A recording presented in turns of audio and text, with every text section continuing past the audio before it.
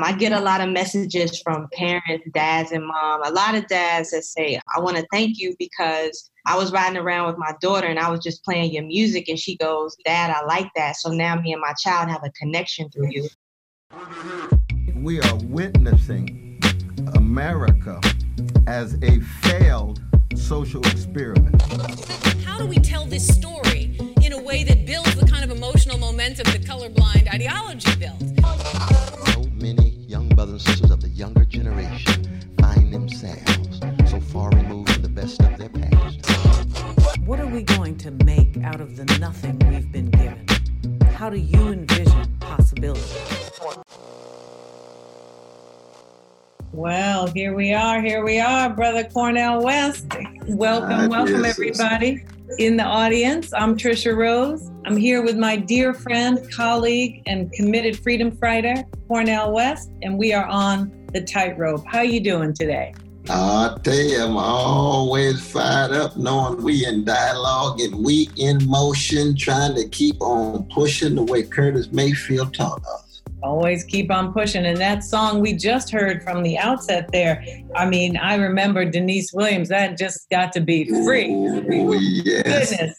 Remember the late night Quiet Storm radio? Oh, and, Lord, yes. Well, that was like, is it on yet? And we would just be able to just float away on some hopeful possibilities. The radio was a beautiful thing back then. It's got that Earth, Wind, and Fire vibe from Maurice White and Charles Stepney produced it, but Denise co-wrote it. Yeah, actually, and I also think Roger Troutman was a co-writer on that. Is that right? Yeah. I know Hank was on there, Nathan was on there. Yeah. It sounds good, though. But it has a nice, beautiful vibe. I'm so glad that she was putting that together. There's so much going on in the world, but this song, if any, on Rhapsody's album makes me really think about how much we mistake the legacy of hip hop to be only about the era of hip hop. I think there's so many connections to the Panthers, to the civil rights movement in hip hop. And, what I love about this is that through hip hop, she's connecting Tupac to his mom, but also to a legacy of politics of respecting Black women and really just respecting ourselves and each other. I think that's an important reframing of the way we think about hip hop. Absolutely. And the other side of hip hop is that, they did preserve and continue to preserve so many wonderful rhythm and blues songs. Smooth, soft, sweet, silky music in the background. Mm-hmm. I met Snoop on a plane one time, invited him to my gig, and he came and he said, there's two people in the world, Brother West, the people who love the Dramatics and those who love the Temptations. What about you? I said, well, Dramatics number one, but I love Temptations too. But he was getting at something deep in terms of how the Dramatics got a different kind of vibe than the Temptations, even though both of them have their genius. But that's part of hip hop too. I mean, Dramatics made more money off Snoop than they did all their records put together. For sure. But, that's also about the intergenerational connection in the family. Almost every MC and every producer I interviewed back in the 80s and early 90s talked about their parents' record collection as this amazing archive of sound and experience that they were both being bequeathed, but also being held away from. They say, like, my daddy would say, don't get in my record collection if I'm not here. And of course, Chuck D and everybody else went up in that record collection all day long, tried to put it all back the way it was just so in certain alphabetical order or whatever order it was in. But it was about really having an archive, right? A cultural archive that the generations wanted to relate to and connect to. And so, hip hop has done a lot of things that, have frustrated me over the years. But that is probably its most important, I think, intergenerational legacy. Wow, that's a powerful point. And the other side, too, is that, you cannot box up Black genius, Black creativity that confined to any genre. We all grew up loving Mahalia Jackson on Sunday, loving James Brown Friday night, loving the Dramatics and the emotion during the week. It cuts across the board. Hip-hop was the same way, I think. You take a giant artist like Rhapsody herself, that we get a chance to talk. I'm sure she's rooted in rhythm and blues of her family. She rooted in the church music. She rooted in the hip-hop genre. It's multi-genre in terms of what goes into shaping our hearts, minds, and souls. That's right. That's 100%, 150%. But, on the other side, we're under a lot of pressure to hold on to those traditions, right? Those traditions are not being easily bequeathed because what hip hop really did was try to make music in a context where that tradition was being completely undermined. The 1970s in urban America was a brutal time. New York City was nearly bankrupt. They cut all the music programs. I was actually in a music talent class, Cornell.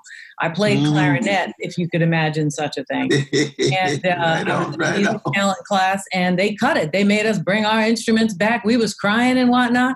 You know, we had to just bring them in, and we couldn't have them anymore. They just cut it. That was very important for working class kids. I mean, you don't have lessons and, you know, afford private music scope. So what happens is we know the schools are not teaching the Black music tradition, and then they're not getting access about it. So hip hop had to work with the shards of that legacy, and the record industry's recordings were really all they had, right, at their fingertips. Right. Powerful point. Did you play an instrument, Cornell?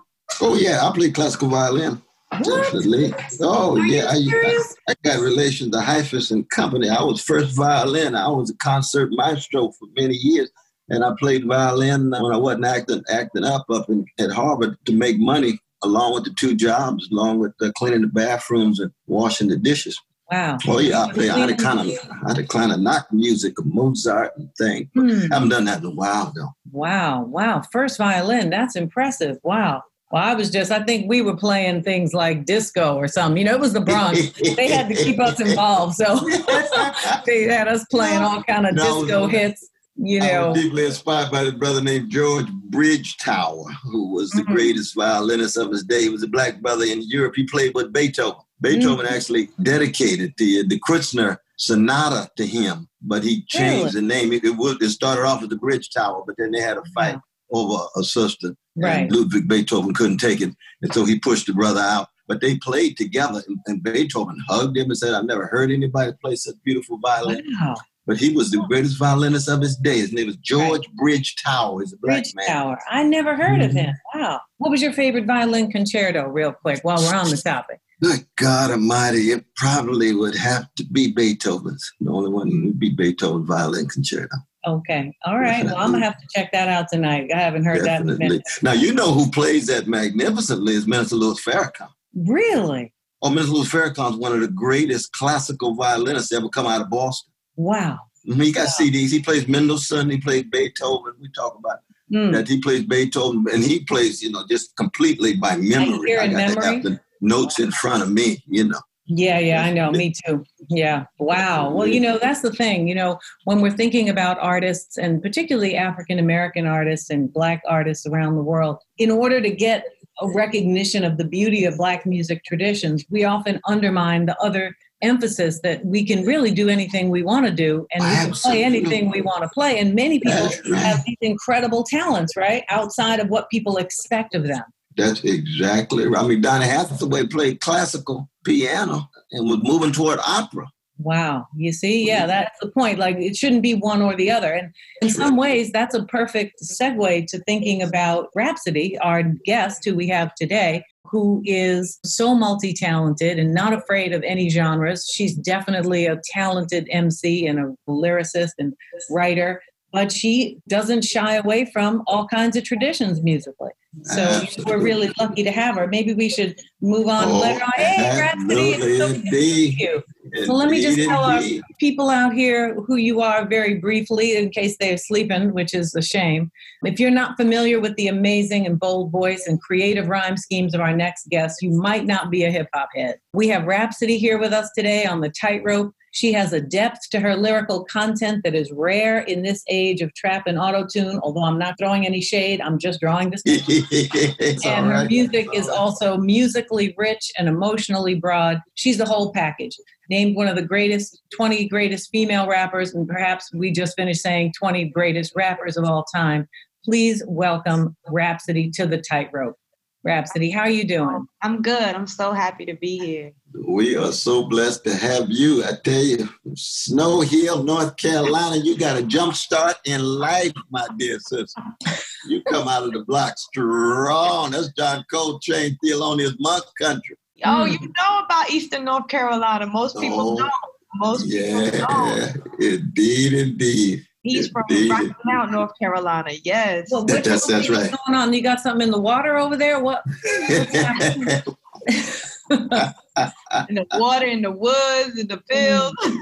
Oh, everywhere. Okay, I'm going to have to spend a little more time down there. But you've been traveling lately yourself. Where are you now? Why don't we tell people what you're up to right now? Yeah, I'm currently in Minneapolis, Minnesota. I got here last night. I've been connecting with Leslie Redmond, who works with the NAACP out here, and Mama Shah, who's a local activist out here. And the last 3 weeks, as I've been taking notice of what's going on and just seeing the energy and the leadership and the fearlessness in our young youth activists, I got with my team at Rock Nation. I said, I really want to do something for the youth just to show them that we appreciate you, we see you, we hear you. And you should be celebrated for being fearless, for using your voice, for being young leaders. Also give them a space to learn how to be activists.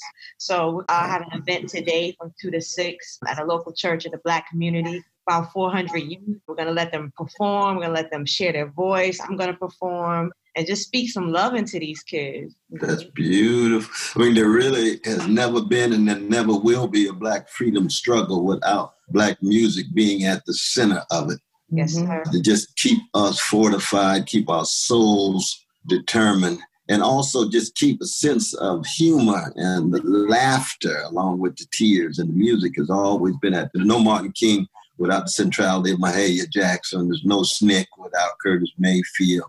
We can go all the way to Chuck D, Public Enemy, and Tupac, all of them crucial voices as it connected to whatever form the Black freedom struggle was taking at the time. And for you to be there, the grand artist that you are right at this moment where it's not just Black Lives Matter, but there's so many young folk who really are awakened now and on the move, straightening their backs up. That makes a very important difference to bring your artistry there. It really does. It does. Like you say, music is the soundtrack of the time. I was having a conversation with Earth Gang when it was the Earth Gang the other day. We were saying, we have our Malcolms and our Martins, Tamika Mallory's, but in the same way as we had Aretha and Mahalia and James Brown, we need our Kendrick Lamar's, our Rhapsodies, everybody has a lane and a space in the movement. And music, like you say, we capture the feeling, the hurt, but we also have to capture the joy, to feed us to keep going every day. So that's beautiful that you said that. Yeah. Oh, that is so very true. Now more than ever, because you see, I would argue that there's a spiritual war going on against young Black people. Yes. We try to dumb down the music, act as if we're not a complicated and complex group of human beings who respond with tremendous creativity and compassion. And you got oligarchs and plutocrats in the recording industry who just in it for money, trying to make their cash and so forth. And everybody got to make money. We understand that. But greed is one thing, and trying to make money and be responsible something else. Mm-hmm. And so the artists like yourself who become the real conduits and the caretakers of the best of our tradition, which is the best tradition in the modern world, the Black musical tradition, you have a heavier burden. Yes. Even Curtis Mayfield, when they were doing it in the 60s, they had a whole wave of artists who were able to do it because the industry had not been so thoroughly commodified to such a degree that the folks couldn't have their own voices. And of course, we had a lot of independent ownership there with Kurt Dunn and others. Does that make sense, what I'm talking about? Yeah, without a shadow of a doubt. The pressure that, someone like Rhapsody is under, I'm not even going to talk about gender yet. I'm going to give that another 10 minutes before I go there. but the pressure that an artist who wants to be free, right? Like the song really expressed at its core with Denise Williams' song, right, is about how to be yourself, how to take the art form seriously, not cave into faddish sounds, not cave into basically white supremacist thinking about Black subjectivity. That is very hard to do. But the other thing that's amazing about the tradition, and especially about hip hop, is the power of improvisation. Right. And what I can imagine in the settings you're going to be having with these young people is a kind of improvisational creation of a way of putting to music and putting to words the experience and conditions that they're facing. And it's in that act of creation that I think a lot of that kind of market pressure can be pushed off. And so I'm hoping that there'll be a lot of space for that, for all of you to really to get in the cypher and just enjoy what you can make in the moment, because it's in that play that you imagine new things, at least for me, right? Is when you're not doing exactly what's being expected, that you have your own sort of political surprises, your emotional surprises. So I hope they give you a lot of time for you to show your magic. No, they are, and I'm so excited about it. And you're right, that's where the best music is made, is from the most honest, most open, creative. You just have to feel and let that come out. And a lot of times the industry likes to narrow the scope of what we're supposed to create, how we're supposed to look creating it, and the voice that we have. Back in the days, we had so much ownership. We had, our mom and pop stores. We had our own radio stations. That's right. We had the chitlins. So, we had our own venues for playing music. Yeah. Right? Local little clubs with open mic nights. 100%. That is so true. But that's why you're such a powerful figure, Sister Rapture. We don't really have a language to it to be true to who you are, because you have decided that you are going to look at music as music. Voices, yes, crucial, and the gender issue is very important in that regard. We've got some towering sisters who are geniuses in the music these days, but very much like early jazz. The early jazz, the greatest singers were women. See, we don't have no black men that come close to Ella Fitzgerald, to Billie Holiday, to Sarah Vaughan, to Carmen McRae. And yet at the same time in hip hop, it is primarily the brothers who take it to the highest level, and yet the sisters are right there with them, but there's a sense in which the brothers still dominate, not because males, we brothers have some kind of gene or nothing, but it's a cultural thing, the way the sisters in jazz were the greatest singers. We had Johnny Hartman and Nat King Cole, but they sit down when they listen to Sarah Vaughan. They just know that. Don't forget Billy Eckstine now, too. But Billy sit down when he listened to Billie Holiday. Yeah, well, of course he did. But, I would argue that, let's not go into that. We can have that. What Rhapsody is able to do is to allow for that excellence, that brilliance to be manifest from a Lauryn Hill to a Jay-Z to a J. Cole to whoever it is. Though. Right. And you see that in Eve, this powerful album. You see that in that album to your grandmother's wisdom. So Rhapsody, tell me, how do you do it, right? Like, did you have a master plan? Did you have a method to the madness where you said, okay, I'm going to try to enter into this industry knowing what you know with your creative commitments? What do you do to fortify? Do you have decisions you make? Because, when the pressure is on, you have to have some sense of what you're going to do, because in that moment, the pressure is the greatest, right? If you don't have a way to think about it, I'm sure you must have a way that you've been planning this way to hold on to your creative spirit and the pressures that you must face. Definitely. I think the greatest thing that I had was Ninth Wonder and Young Guru, who were my mentors. And the first thing they did before I put out any music was they sat me down and they said, you have to define your line right now. You have to define what you won't do, what you will do, what you won't compromise. Know what you want out of this business first, so you know how to maneuver and make the best decisions. And that was the first thing I had to do. I had to ask myself, who am I? What story am I trying to tell? What do I want out of this music? And once I defined that, the path that we took, we first knew it was going to be a marathon.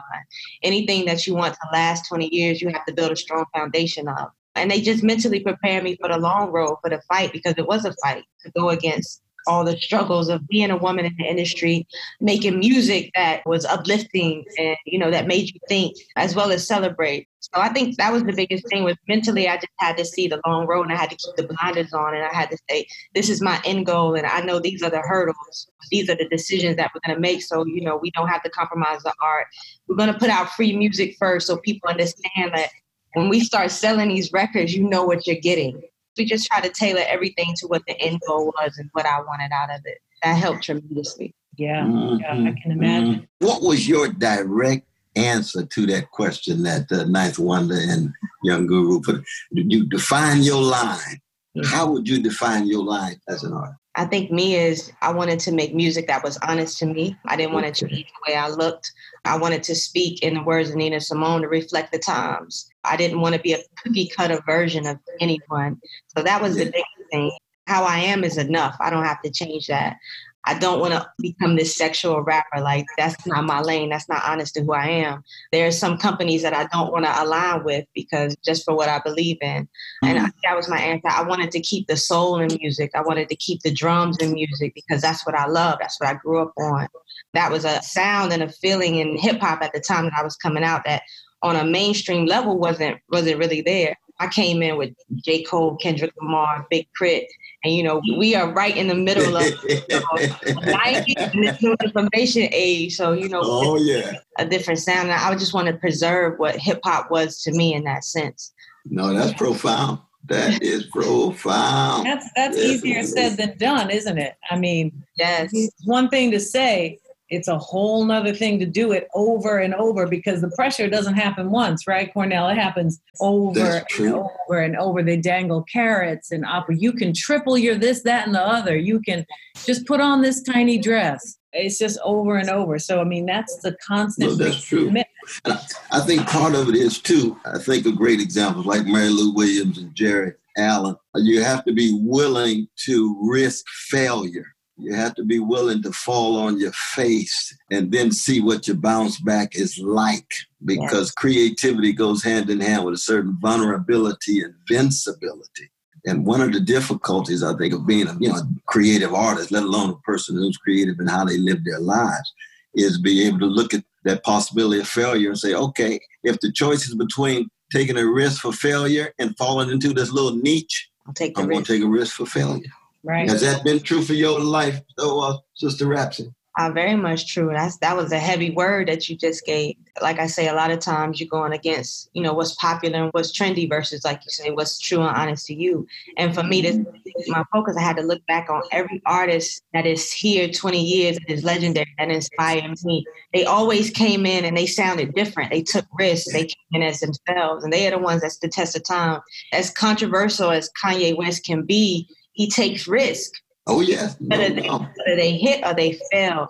And he never stopped trying. Kendrick Lamar, every album he drops sounds different. He takes risk. And the same with me, like putting out an album like Layla's Wisdom at the time it came out. Like, we didn't know how people react to it, but we loved it. It was honest for us. And to be nominated for that, I was like, whoa, okay.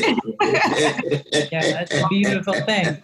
Tell us a little bit about your grandmother, right? Layla is your grandmother, right? Did she give you what was the nature of her wisdom, right? And how did that guide you in your spiritual work and your creative work? To be honest, when I think of who she was as a woman, she was a very quiet woman, quiet spoken.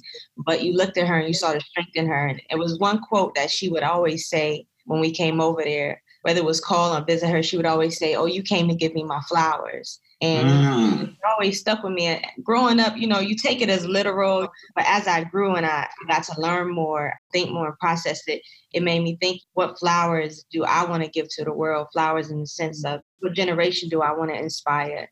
What seed do I want to leave behind? As far as other artists, like showing appreciation for the ones that came before us too, that made it possible for me to do what I'm doing. I took that and I use that as part of the album. Like, I want to give you these flowers and I want to give you the best of me that I could give you, and hope that it inspires you to be the best in you. I know what Lauryn Hill meant for me. I know what Queen Latifah meant for me, MC Lyte.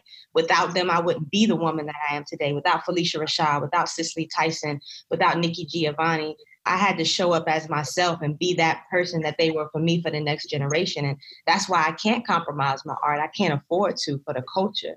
That's what my grandmother did for me. She reminded me that we just always are enough and just showing up. That's the best thing that you could do is just showing up. So. Yes. There's a wonderful play by the one and only Lorraine Hansberry, who was one of the greatest artists, any color, any gender. But she wrote a play called What's the Use of Flowers? And it's a wrestling with Samuel Beckett's Waiting for Godot. When everything is wiped out, you have to get a chance to start all over again. Like Octavia Butler in a way, how do you write yourself into a future where you've been wiped out in that future? Wow. And the deep thing is she goes off and she said, we're going to begin with the flute. We're going to start with the flute. Now see, Plato banned the flute in the Republic, first great philosophical work in Western tradition. He bans the flute because the flute speaks too deeply to who we are, and he wanted authoritarian order. That's why the state has always been suspicious of great artists, because the great artists shake people up, and they don't want the state, don't want them shaken up.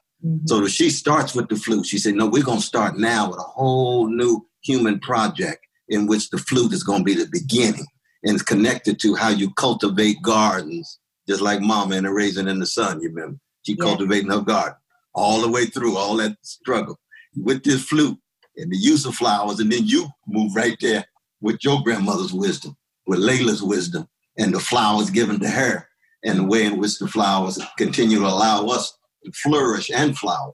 I mean, it's a beautiful way in which our tradition and the best of who we are as a people and the greatness of who we are as a people is at work, enacted, embodied, consciously, unconsciously, to keep this struggle going as they're trying to crush us. Amen. Whew. I know. It's always the word, That's Sister Rhapsody. That's who she is from Stone Hill. I'm telling you. But you had to make choices about which flowers you were going to give us, right, on that record, true. right? Because there are other choices, and the choices you made were very powerful because they were such a range of people, right? They were people in entertainment, women in politics, artists who were popular and maybe ones who were a little bit less visible. Did you have a whole list of flowers? Did you have 2-3 dozen flowers and you had to bring it down to a reasonable level? What was a couple flowers that maybe didn't make the final list that you might have to have a Layla's wisdom too for?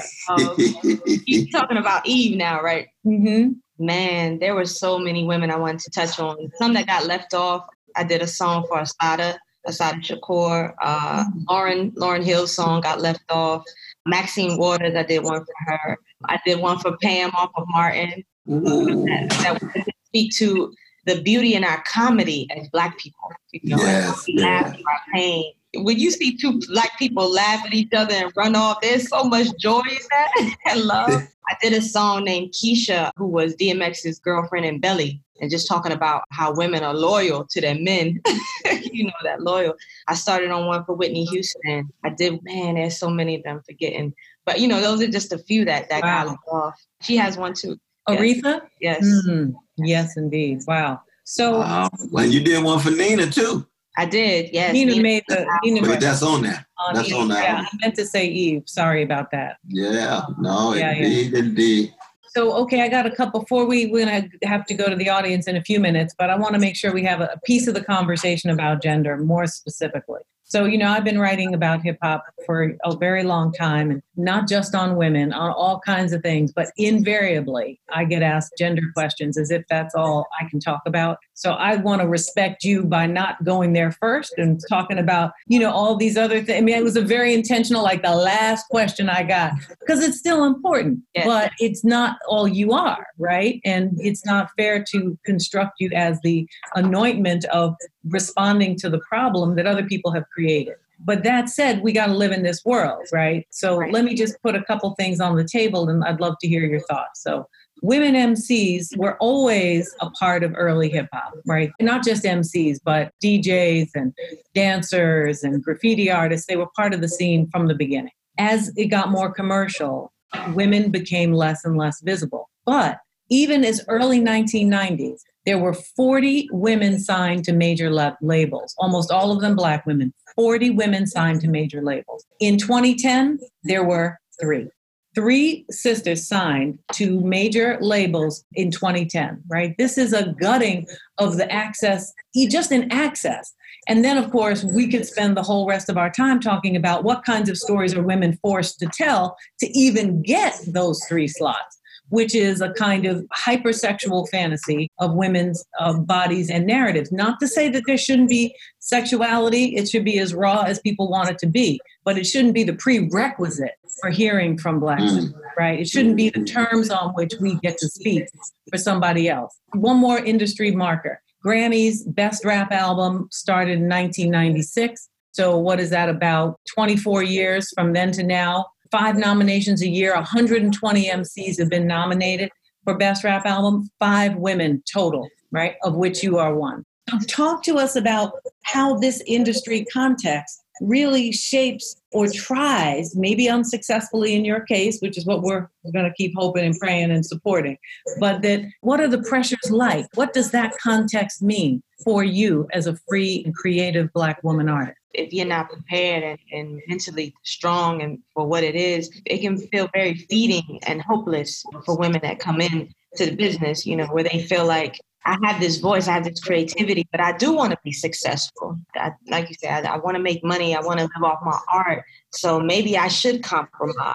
Because like you say, I look at it and there's only three women that are signed to these majors and successful. This is what they look like and this is what they rap. And it, like you say, people feel like that's all that you can be. For me, I had to come into it where I looked at it as I have to go against the grain, like Dr. Cornell was saying. You know, even if I fall flat on my face and fail, then I'm willing to take that risk because I have nieces, I have young girls that I know that need to see what a woman in hip hop looks like, to see the rainbow and spectrum of what we can be. I know people want it. I just have to stick with it and continue to knock down the door. And my mentality was always, you'll be successful as long as you don't give up.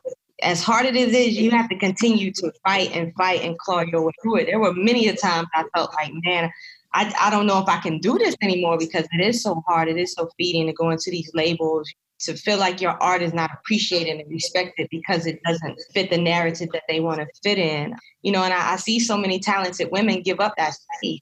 For me, it was just always, I have to sacrifice to be the difference, you know, and whatever that is. Because I knew it was possible. You can't tell me when I grew up on, like I say, MC Lyte, Queen Latifah, Missy Elliott, Jean Grae, all these women that we don't have a purpose in place and that we can't coexist together and we can't all have a voice. I listened to Little Kim and Foxy Brown too. I knew that it was possible and I knew that there was a lane for it and I knew that there were women that wanted it. It's just who's going to be strong and brave enough to fight the good fight to hopefully peek through or to inspire the next one. If I only make it so far, then at least I made it easier for the next person to come after me and keep pushing further and further to get back to what it was and to take ownership. One thing I think that helped too is the internet, where we have our own space and we have way more power. We're not dependent so much on radio. We're not dependent on these labels.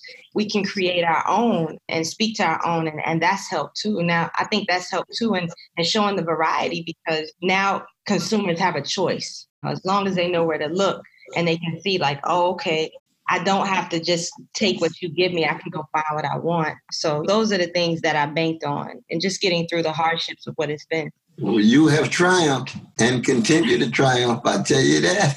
We're trying. We're trying. Yes, sir.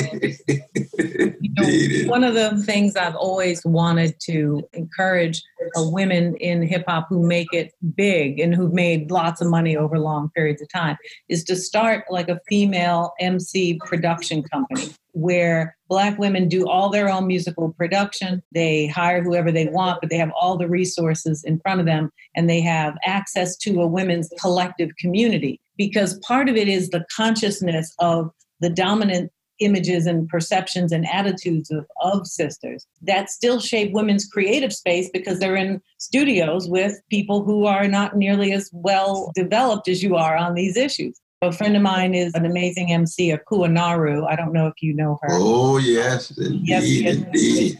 And, you know, she just decided she was going to produce all her own music because she wanted to make sure her voice was at the forefront. I want to encourage, you know, if you end up with a cohort of sisters, like, let's do our own thing in your own space. It really changes the lens of what people can imagine, you know, to have that freedom all the way through. But you are such a blessing. And I couldn't believe when you got nominated because I was like, what happened? Did somebody mess up and tell the truth for a change up in here? You know, like who's running the computer over there at the Grammys? You know?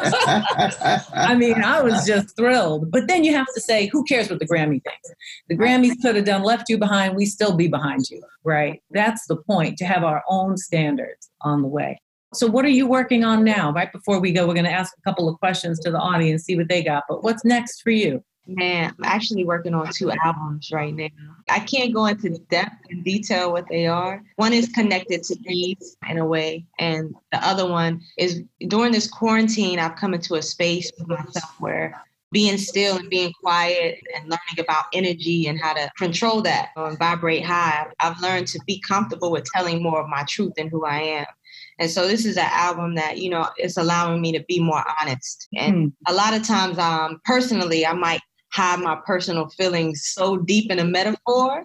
Like if you speak the language, you get it. If you don't speak the language, you won't get it. So I'm entering that I'm not trying to make a miseducation, but I'm inspired by Lauren's truthfulness and how vulnerable she allowed herself to be. And that's my next phase of growth, is allowing my vulnerability to come out through the music. So those are the two projects that I'm currently working on now.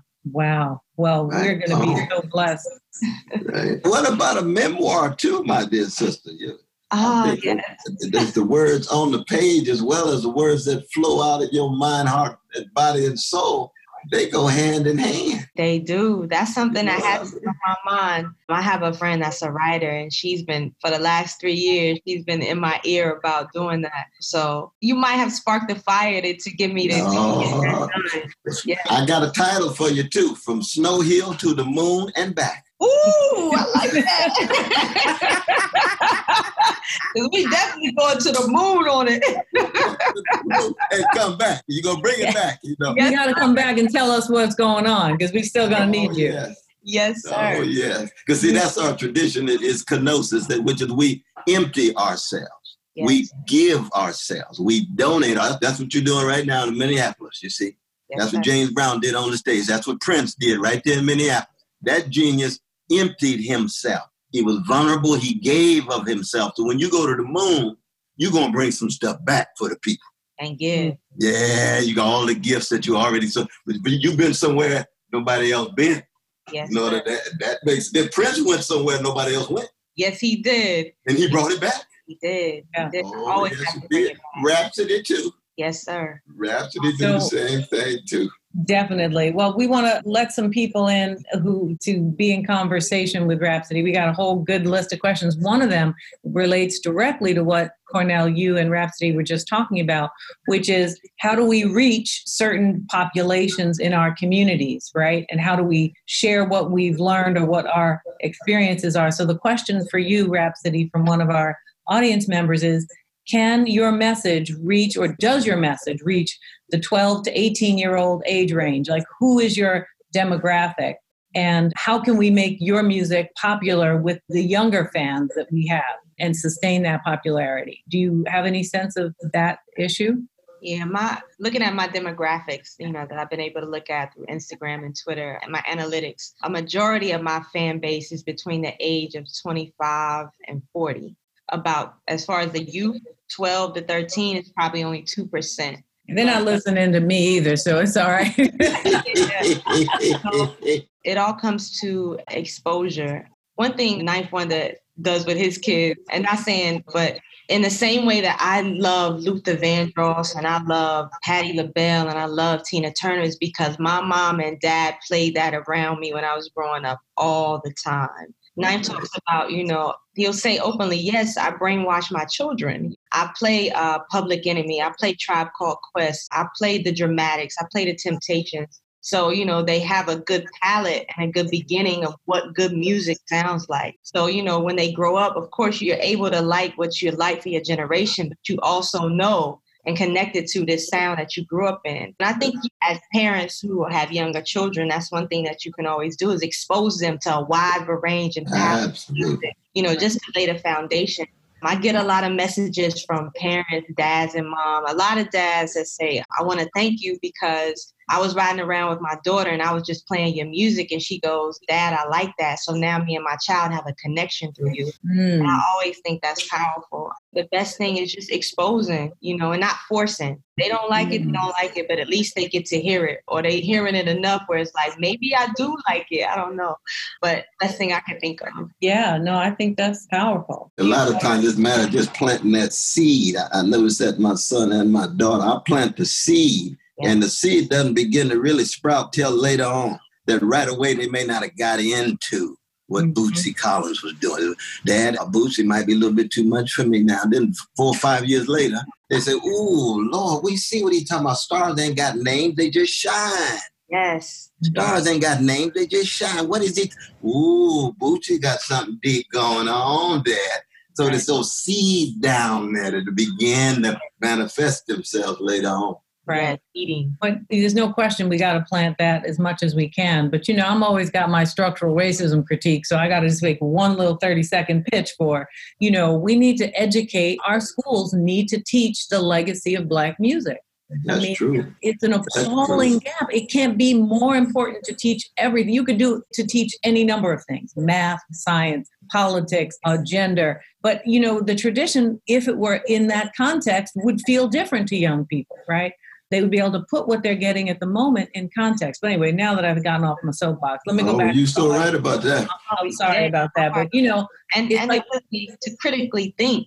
Exactly. That's the thing. A lot of schools teach to test instead of teaching to critically think. Right. That's a big thing too, That leaves us vulnerable to this celebrity market, right? Yeah. Where basically whoever's famous is who we're listening to. People are like, well, why don't you go to this? I'm like, why would I do that? What's that got to do with anything? But you got to have a whole other set of standards in order to resist that. And young people are just too vulnerable, right? They don't have enough armor or enough seeds been planted yet all the time. All right, let's see people's. Oh, this is a good one. What 3 habits do you think will improve people's lives? Either your own life that you really use to keep yourself staying strong, or what other people can do. 3 habits that you think would be improving people's lives. I'd like to actually hear both of y'all on this, actually. You go first, Rhapsody. I think 3 habits. For me, I always make a space just to live with myself and get to know myself. A space of learning about who I am, turning off from the world. That's the biggest thing. I have to unplug because it's so easy in this world that we live in today to get caught up in a rat race and to feel like you have to keep up. So I have to always take time to unplug and to get back to me, the center of who I am. Being your own best friend, that's important. So taking that time for yourself, whether it's in meditation, whether it's in prayer, whether you take time to read, you have to give yourself time so you don't lose yourself, just to reflect. Always learning. Lauren, of course, is one of my biggest inspirations. I asked her for advice one time, and she said, always seek knowledge. And I think the more that we continue to learn and seek knowledge and to be open-minded and to critically think, that helps us in everything that we do in life. And the third, I don't know, just make sure you do something that makes you happy. Painting, you want to go out with your friends. Yes, those are beautiful things. That's why.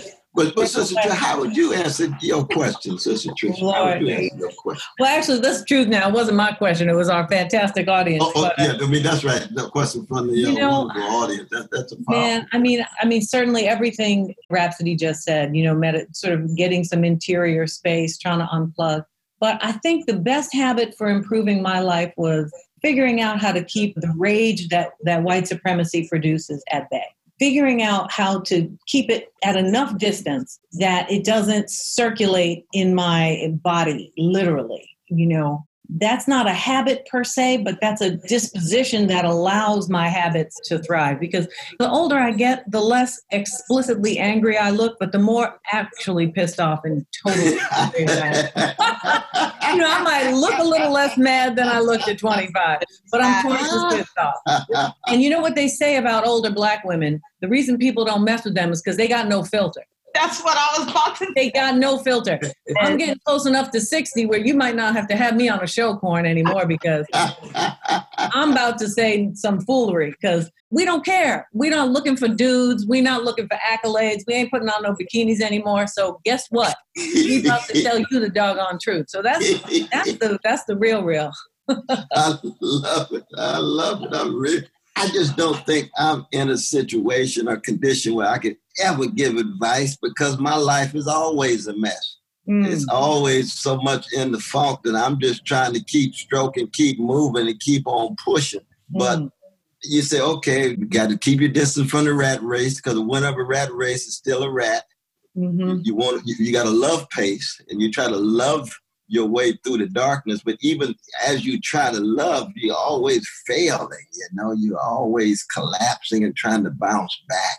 So I think for me, it's just a matter of just trying to cultivate at the highest level the capacity to listen, the capacity to serve, and the capacity to find joy in fighting for freedom. That's what we got. We got a lot of work in front of us. But, with you, Rhapsody, I have to say I feel much more sense of possibility. I've written a lot on hip hop over many, many years, and I've always celebrated what's amazing about it. But I've also been very harsh about what I think it has failed Black people in regard to. And I think if you love something enough, you have to be willing to say that.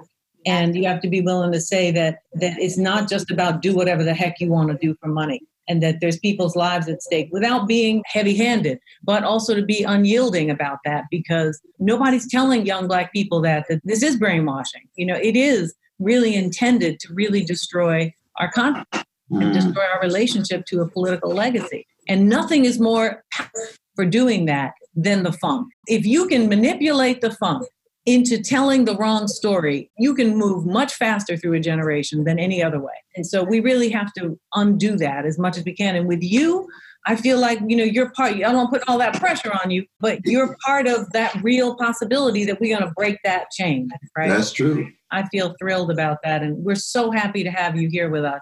Is there something you want to say that we didn't ask you? I had my own soapbox today. I'm sorry about that. It happens with hip hop every so often. No apologies. I like when you go on your soapboxes. It's truth, and people need to hear it, whether it feels good to hear or not. It's truth, and you always have to seek truth and honesty. And you're right. We haven't done the best job of protecting our culture that is hip hop. We give it away too easy, and they've used that against us. I've heard about plans to take control of our culture, and they've done it, by taking control of the radio and the mediums, and, allowing us to give our art away and our ownership away and our voice away and our creativity away. And we have to find a way to get that back, because it is sonic warfare at the end of the day, and it's us against our own kind in that way. I see the light. I feel a change coming, and I'm inspired, and I'm happy to be one of the leaders in it. Thank y'all for giving me a platform, too, to share this. Anytime. You have blessed us in a mighty, mighty way. I've had you for years, Dr. West. I love you so much, and I'm so honored. And to meet you, Trish, this is amazing. It's our blessing entirely. We salute you. You come back anytime and come see us, okay? Definitely will. All right. Okay. It was beautiful to have you, Rhapsody. Take good care. All right. Bye. Well, that was great, wasn't it, Cornell? Oh, she is just magnificent. Oh, she is magnificent. You were wonderful. Oh, in this dialogue, but all three I was able to really wrestle with some. You fortify. She's gonna kill it in Minneapolis, based on that's something. Right in the pandemic, she goes right there into Minneapolis and still giving up herself like that. I know, because you can't rhyme through a mask. I don't think. not successfully. I hadn't thought about definitely. That. But no, that was a high, though, Sister Tricia. Yes. That was a high. Well, it's so nice to have this context to be in conversation with people who don't really get heard from in the way that, you encourage people to communicate about things that really matter, There's so much information, and most of it is for nothing. And she got so much to give, and she got so much inside of her in terms of her formation and her inspiration to others, ourselves, that was something. And we just had a wonderful talk, and we're thrilled that everyone joined us in the Q&A. And we didn't get to a lot of questions, but we did answer a number. We're thrilled you were here. So don't forget to share, subscribe, and please join us the next time on The Tightrope. Thanks, everyone. Bye-bye now. Thank you for listening to the Tightrope Podcast. If you liked what you heard, please give us a 5-star review and subscribe to the show wherever you listen to your podcast, and share it with everyone you know.